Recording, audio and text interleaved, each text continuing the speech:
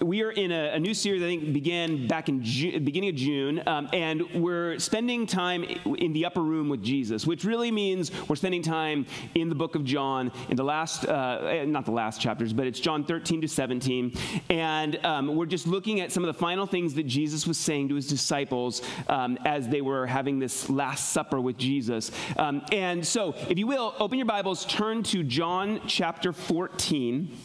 And the passage that I was kind of given to preach on is the latter part of John 14. But I do feel like I'm going to overlap a little bit with what Mark preached on last week because just to kind of get the greater picture of what exactly is going on. A few weeks ago, Nathan preached about Jesus washing the disciples' feet and demonstrating kind of his love in that way. Where we're now at in this time in this Last Supper is the disciples are getting the sense, well, Jesus has been telling them that he's not going to be around in the same way that he's been around. And so you would imagine that there's some natural questions that come with that, right? At the minute that there's this is a monumental transition for these disciples who've been following Jesus for these years, and now they're like, okay, wait, what? You're going? You're not going to be here anymore? And it brings a lot of questions about what the future is going to hold for them. Where is he going to go? What are they going to do? Because he's now leaving them. All of that. I'm going to hit that pause for a second. We'll get to the passage in a minute, but this last week or so, my family, we took a vacation. It's kind of the one vacation we're doing this summer down to San Diego and kind of up the whole California coast. And the goal of the vacation was, yes, relax, yes, be with the family, but really the main goal was to take my daughter to see different colleges, because I can't believe we're at that stage, but she's starting to think about. So when we came to this church, she was 2 years old. So I just can't even. But it's hard to fathom that she's now looking at schools. But as you're going through each campus, you're asking questions like, hey, what do you think about this? And can you picture yourself here? And what does the future hold? And I can see in her, and in the conversations we'd have, even the other kids who aren't quite as close to that stage, they start imagining, where am I going to be? Where am I going to land? What is the future going to hold for me? What location am I going to be? What place am I going to live in? And it's both this exciting, right, and scary time. And you kind of feel like in that moment that if I could get the answer to where I'm going to live, what place I'll be in, then everything else will kind of start to fall into place, right? If I knew the destination, but there's this big kind of question mark about the future. And I started to think I remember feeling that way going to college, but I also still feel like that, a lot of times. I feel like if I knew, Lord, a year or two from now, what place you would have me in, then I would be able to prepare to know how to get to that place and how to be ready for that place. If I knew what was going to be asked of me in my new job, if I knew what my track I was on, if I knew where my kids were going to be, if I knew that destination, then I feel like I could create a map to get there. But that's not how life works, right? We don't get told what place we're going to or where that place is. We kind of are along for the ride and end up in certain places and respond to situations. This is where the disciples are with Jesus. He's like, I'm leaving, and where I'm going now, you're not going to be able to come with me for now. And they're like, well, then where? It all of a sudden disorients them, right? So there's 4 questions that the disciples ask. Each different disciple asks a different question. Peter starts off first, and this is all the way back at the end of chapter 13, and it will get us to the passage that I'm actually supposed to be preaching on in a second. But the first question that Peter asks, if you look at it in chapter 13, verse 36, Peter wants to know, he says, Lord, where are you going? I know you're not going to be here, but tell me where you're going to be. And Jesus' response to him is, and then Peter's like, I will, and tell me why I can't follow you there, right? So Jesus' response to Peter is, hey, look, there is a place. There's a place I'm going. It's a household, and I'm setting up rooms for you, and you will be in this place with me. But if you want to know the coordinates, if you want to know how to get there, I'm not going to tell you what the ultimate destination is. There is a place, but that place is not like, you're not going to know it, see it, or have any idea of where it is yet. Just trust me that there is a place. This kind of harkens back to, like, when Jesus was, when God was speaking to the Israelites back in the Old Testament. And he kept telling them that they were going to have this promised land, right? And he kept telling them, you're going to go to this land. You're going to go to this land. And that was a physical place they knew they were going to.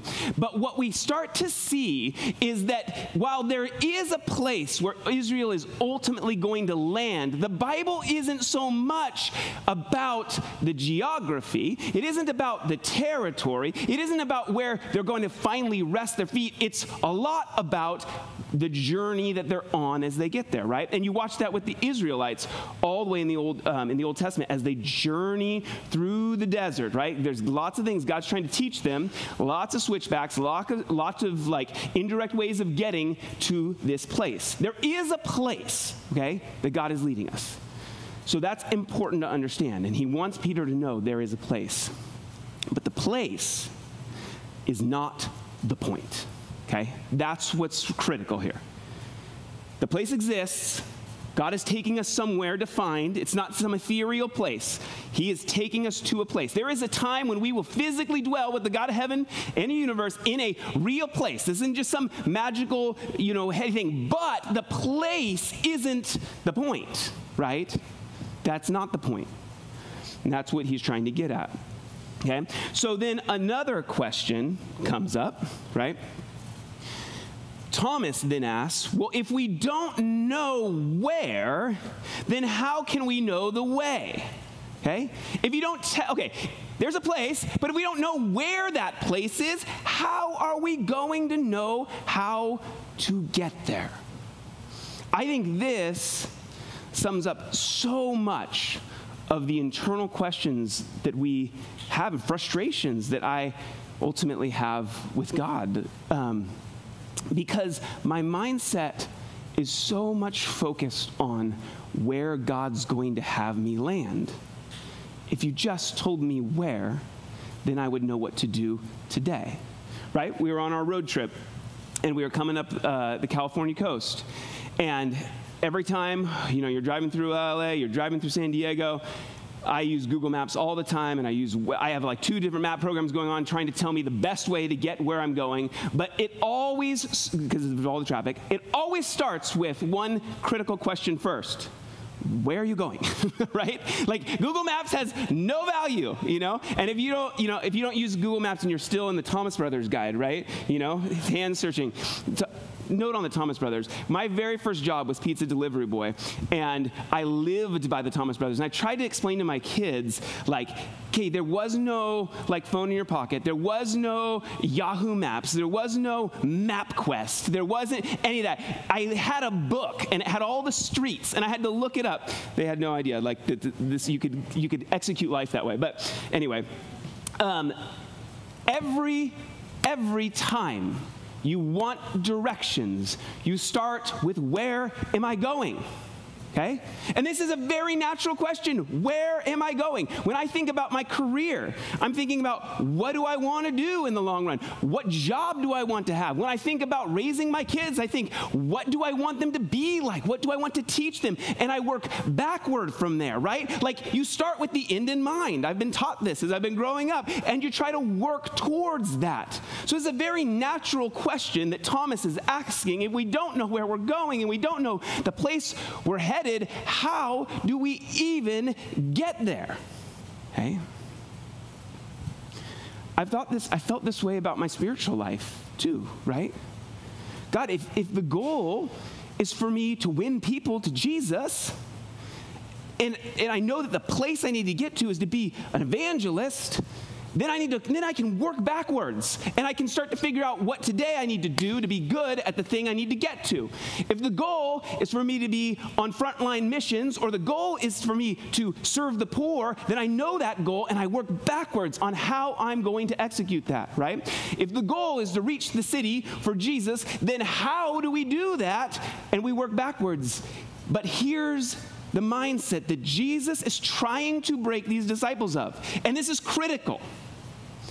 I realized as I was reading this how much I have a place mindset, where I'm focused and fixated on the place that I'm going to land, where I need to arrive at, and how I achieve that thing.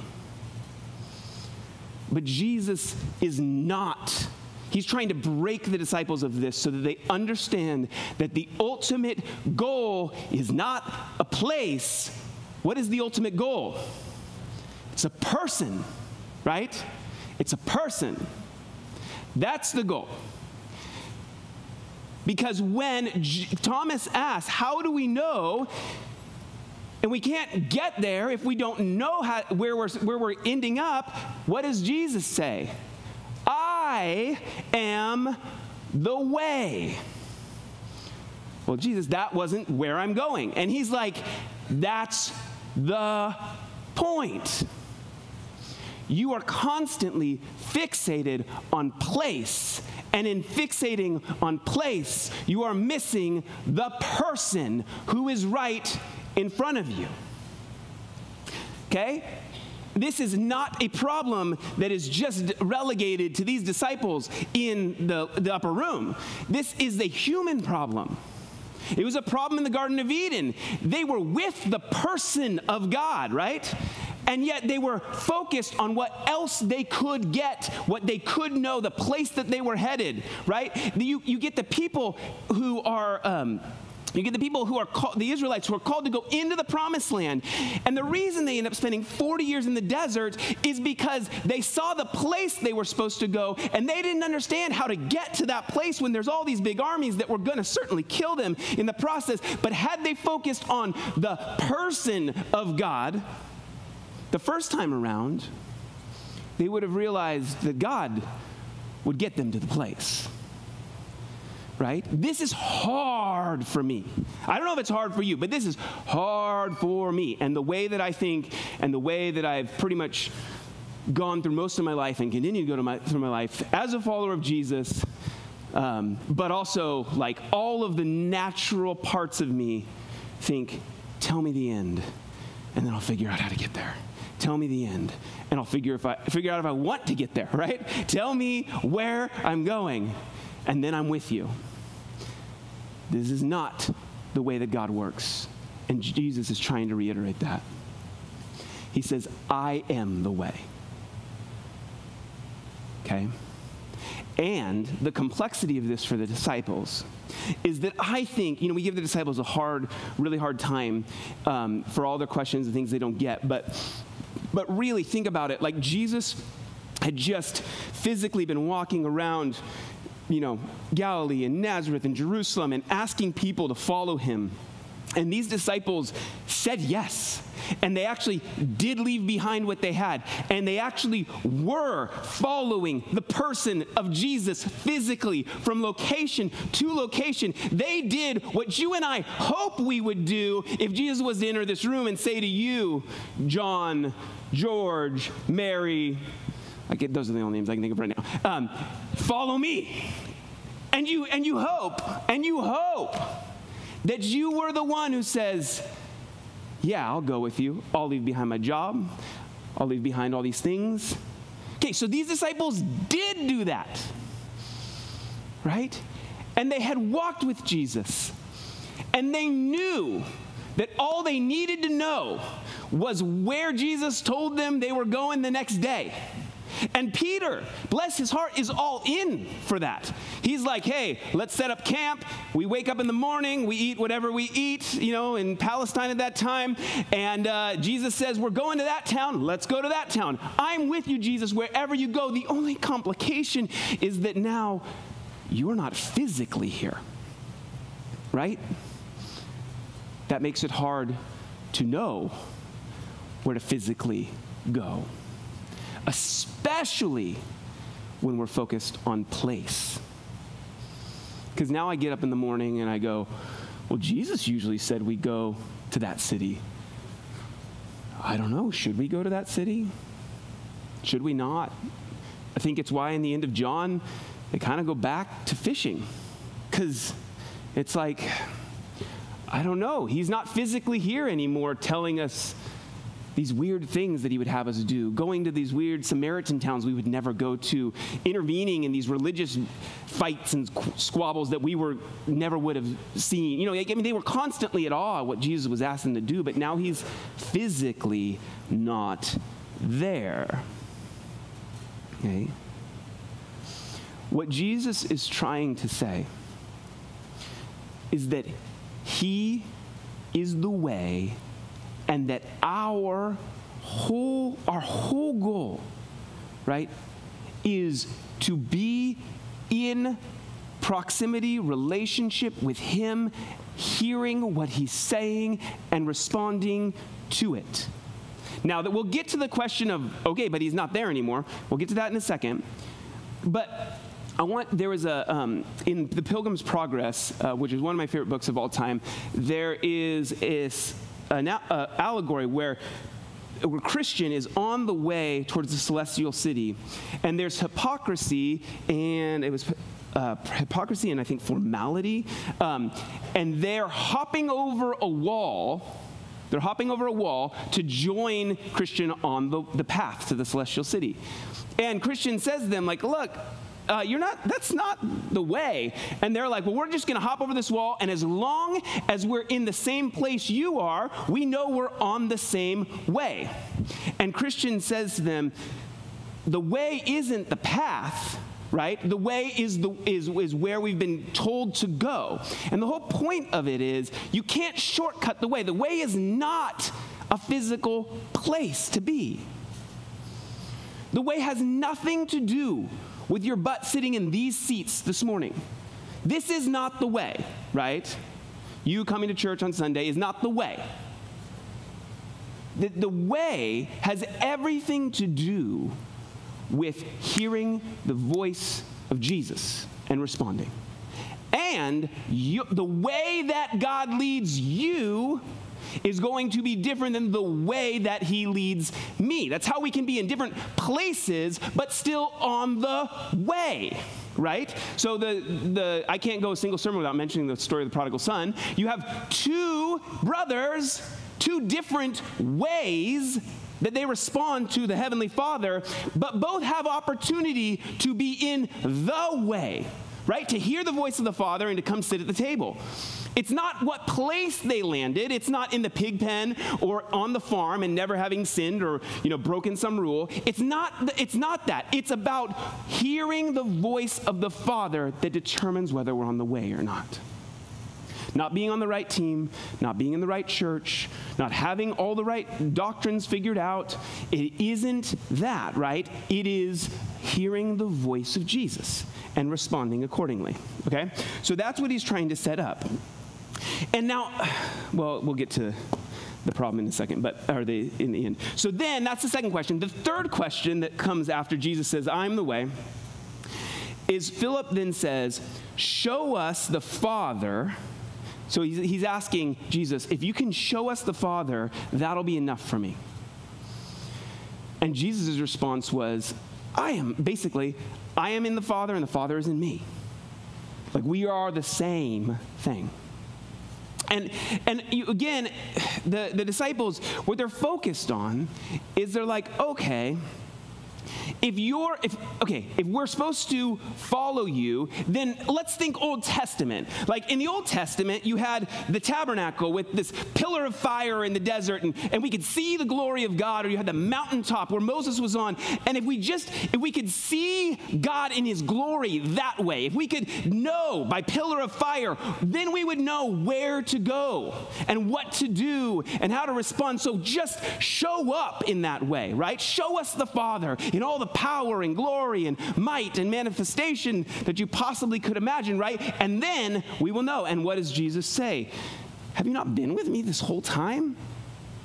I am in the Father and the Father is in me. He's basically saying, you're looking right at the Father right here.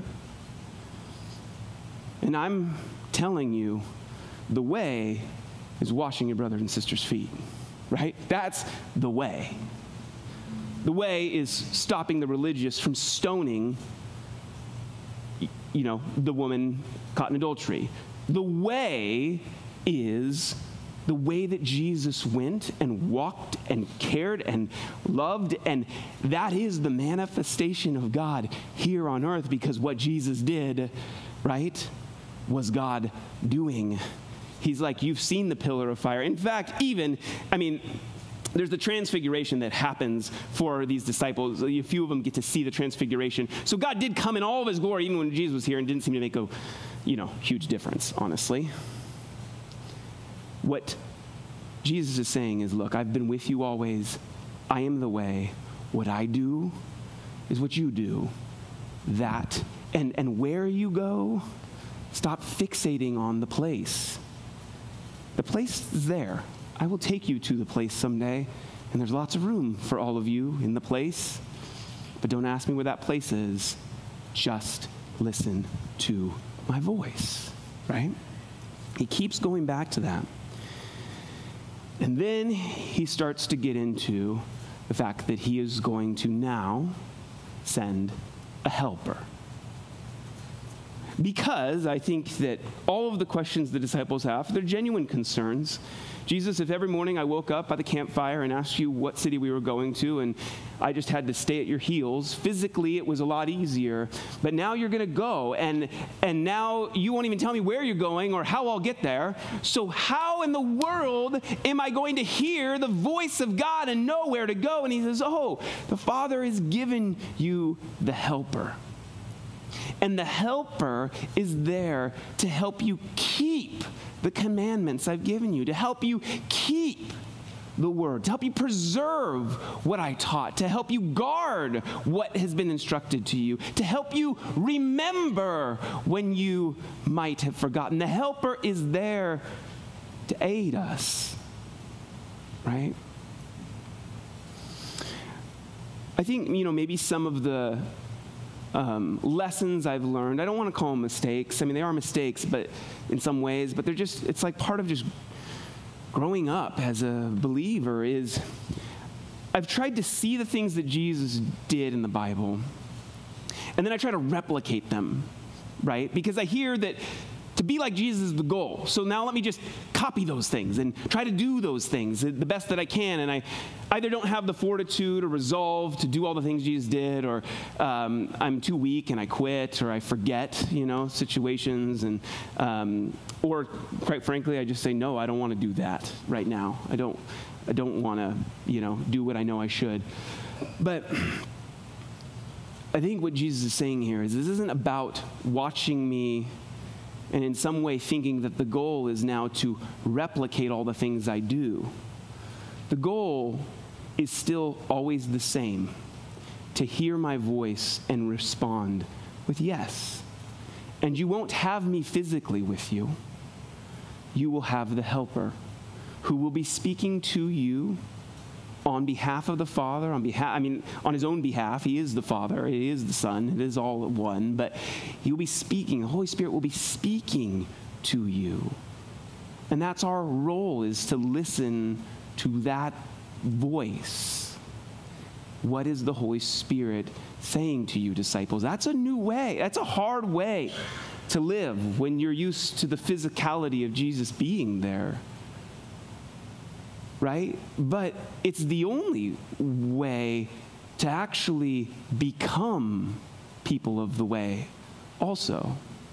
It's like, you get older kids and you start to see this all play out with them. It's like, my kids are getting, into their own, and they're deciding big decisions for their life. And I know that there will be the days when they move out, and that's like my goal as a father, is to help them move out and be on their own. And I remember in my early 20s, when I was doing everything the first time, my brother and I were constantly calling my dad, hey Dad, how do you pay a bill? Hey Dad, do I really need insurance for this? Hey Dad, hey Mom, how do you handle the situation? And we're calling because you're just these babies, you're these adult babies who don't know how to do anything for yourself really yet, but you're experiencing it. But the day comes, and we're kind of in those days now where I can tell my dad's like, oh, you haven't called me for a while to ask my opinion, because I've kind of grown up and I make a lot of my own decisions. And sometimes my dad's advice is nice, but I don't need it the same way I needed it when I was growing up, right? And doing things for the first time. But that's the goal of life, right? Is to start to operate independently and to start to embody maybe the values that my parents raised me with, hopefully, and some of them I have and some of them I don't. But it's not so much about needing to mimic everything they do, right? This is Jesus. I mean, his goal for these disciples is that the disciples are the founders of the church movement that we're still a part of today.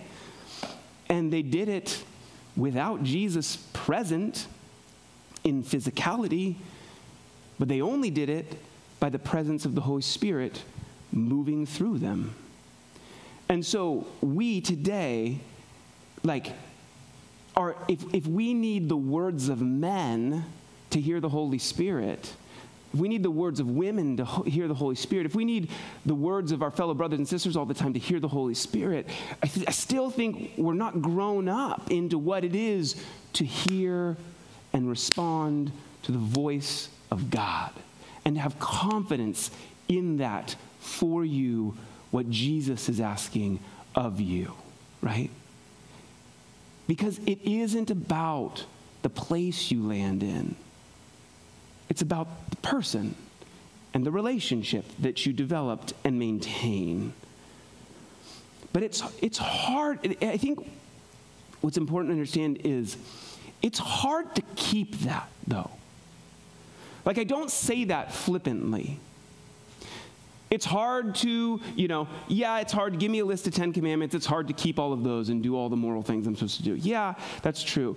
But I want you to think about some relationships that you had maybe in the past where you were really close, where it was really intimate, where you really cared for and loved this friend, or maybe it was, an ex-wife, or maybe it was a girlfriend or boyfriend in the past, or maybe it was, your best friend. Who knows? Just think about relationships you've had, significant relationships. Now, I want you to think about the relationships that have changed or dissolved. Or you would say right now, those significant relationships aren't what they were. And maybe, unfortunately, it's your marriage right now that you're in. You're like, I knew what it was like to be in love, and now I just wouldn't even characterize my relationship as a loving relationship. Maybe it was a best friend you had, and you're like, man, we haven't even talked in 15 years, or we got in an argument, and now it's kind of awkward and strained. Maybe it's your kids, and you're like, we're so close, but now it just feels like we're so distant, right? It's hard. Okay, preserving relationship is brutally difficult, okay? It's hard, and I think sometimes it's easy to think it's hard because people suck, frankly. Those people suck. They're hard to get along with. They do hurtful things. If it was Jesus, it'd be easy to stay in relationship with him because he's perfect. He doesn't ever do anything bad to me. Hold on just a second. Let's just think about this. Relationships are hard because we are fickle, and so are the people that we try to love. You look throughout the whole Bible, and you see, it's pretty hard for all these generations to keep and preserve their relationship with God. It's hard, right?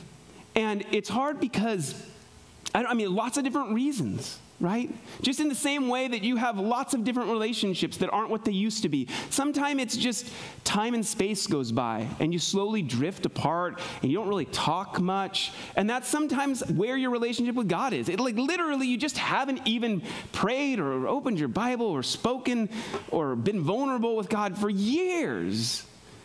Well, that's how relationships break down. Sometimes it's because there's resentment that builds up. I don't need to do a psychoanalysis of all of our relational issues. Just acknowledge that they exist, right? And understand that when Jesus says, I'm going to give you a helper, that the helper is there to be that voice, to speak to us, to preserve our relationship with God and with others. And that is its primary function. And this is so important because then that makes the destination not about place, right? Right? It's not about place. God may whisper in your ear, go to Mexico. He may whisper in your ear, serve as a missionary in Madagascar. He may whisper in your ear, it's time for you to step up into full-time vocational ministry. He may whisper in your ear, start a small group, lead it. He will whisper in your ear, help in children's ministry. Things like that. It's like, yeah, thank you, Lisa. That was for you. God may whisper places to go, things to do, but at the heart of what the Holy Spirit is there to do is to help you to keep and preserve the commands that Jesus gave us, which is love God and love others. And that's hard to preserve relationship. It's brutally hard. And what it takes is response to the Holy Spirit, humility, forgiveness, kindness, all of these things that it requires in order to actually, be the Father to one another, the way that the Father was to us, right? We love because he first loved us. That's it, but it's the helper that gets us there. That's my whole point. And we have to become comfortable with hearing the helper's voice. That's what Jesus is trying to say to the disciples. Because he's like, you just used to mimic me and watch me and be surprised by what I could do. But there's a time that's coming where you will be doing things you never thought that you would do. You will be healing, and you will be preaching, and you will be leading, and you will be filled with this helper that's telling you how to heal and respond and be Jesus. And it's going to be a mess out there. And you'll forget. Everyone forgets. But the Holy Spirit is there to remind you, right? To keep, to preserve the teachings and ways of Jesus. And they're constantly under fire, right? I get really, really frustrated with all the headlines in the church and the dumb things that Christians do, because I feel like it just makes me not want to say I'm a Christian. But the reality is, none of that, if that's about arriving at some place or what something should look like. If I respond to the voice of the Holy Spirit, that is all I am called to do. And in that, it will produce fruit, which is love and joy and patience and kindness. And it isn't about the place, it's about the way. And Jesus is the way, right? That's what he keeps trying to say. But they're very fixated, as am I, on destination. It's really hard. That's my whole point here is it's just hard to move out of place mindset to people mindset. It's a hard thing for me. Maybe some of you, it's very easy. It is so hard for me to not think about destination and to instead think about trusting a person, the person of Jesus, the person of the Holy Spirit, the person of the Father. Trust voice,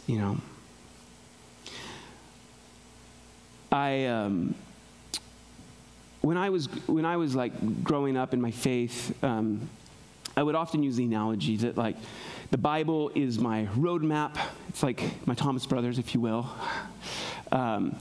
Shows me all the pitfalls and the terrain of life, and the Holy Spirit's my compass, right? It kind of points me to true north.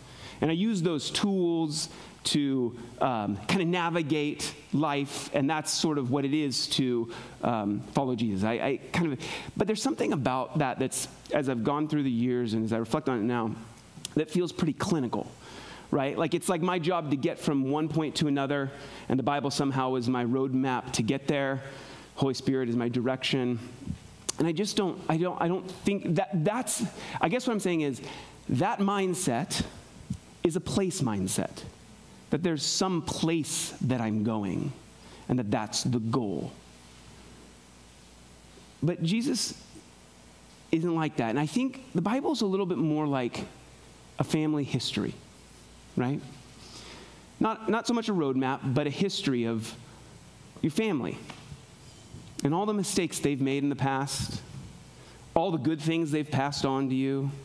And it's like a family history in that, as I reflect on my family history tells me why I am where I am. It also tells me a little bit about what do I want to avoid in the future.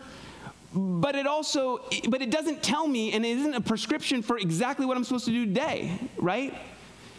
And I feel like the Holy Spirit's a lot more like what Jesus said it was. He's like a counselor and an advisor. Not a compass, just a counselor and an advisor as I'm looking at my family history and I'm trying to understand, but what does that mean for me now? What does that mean for me today? How do I respond to you today? How do I keep and preserve my relationship with you today? And the Holy Spirit is there to counsel and to empower and to give you the effort to try. He's both the fuel and the direction, right? The Holy Spirit, if preserving the relationship that I have with God is probably one of the most difficult things that I would do, right? I mean, it's wrought with failure, wrought with, I look at my family history, generations after generations lose their relationship with God. So the challenge that Jesus says here is keep my commands. And that Spirit I have in you is there to speak to you and to do that with you, and in some cases, for you. But don't lose touch of the voice of the Spirit. Jesus is ultimately just trying to set them up for life without him there in physicality, which to them feels like a loss.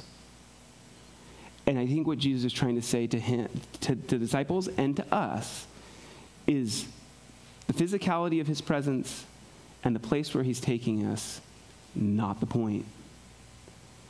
The point is to hear and listen to the still small voice of the living God.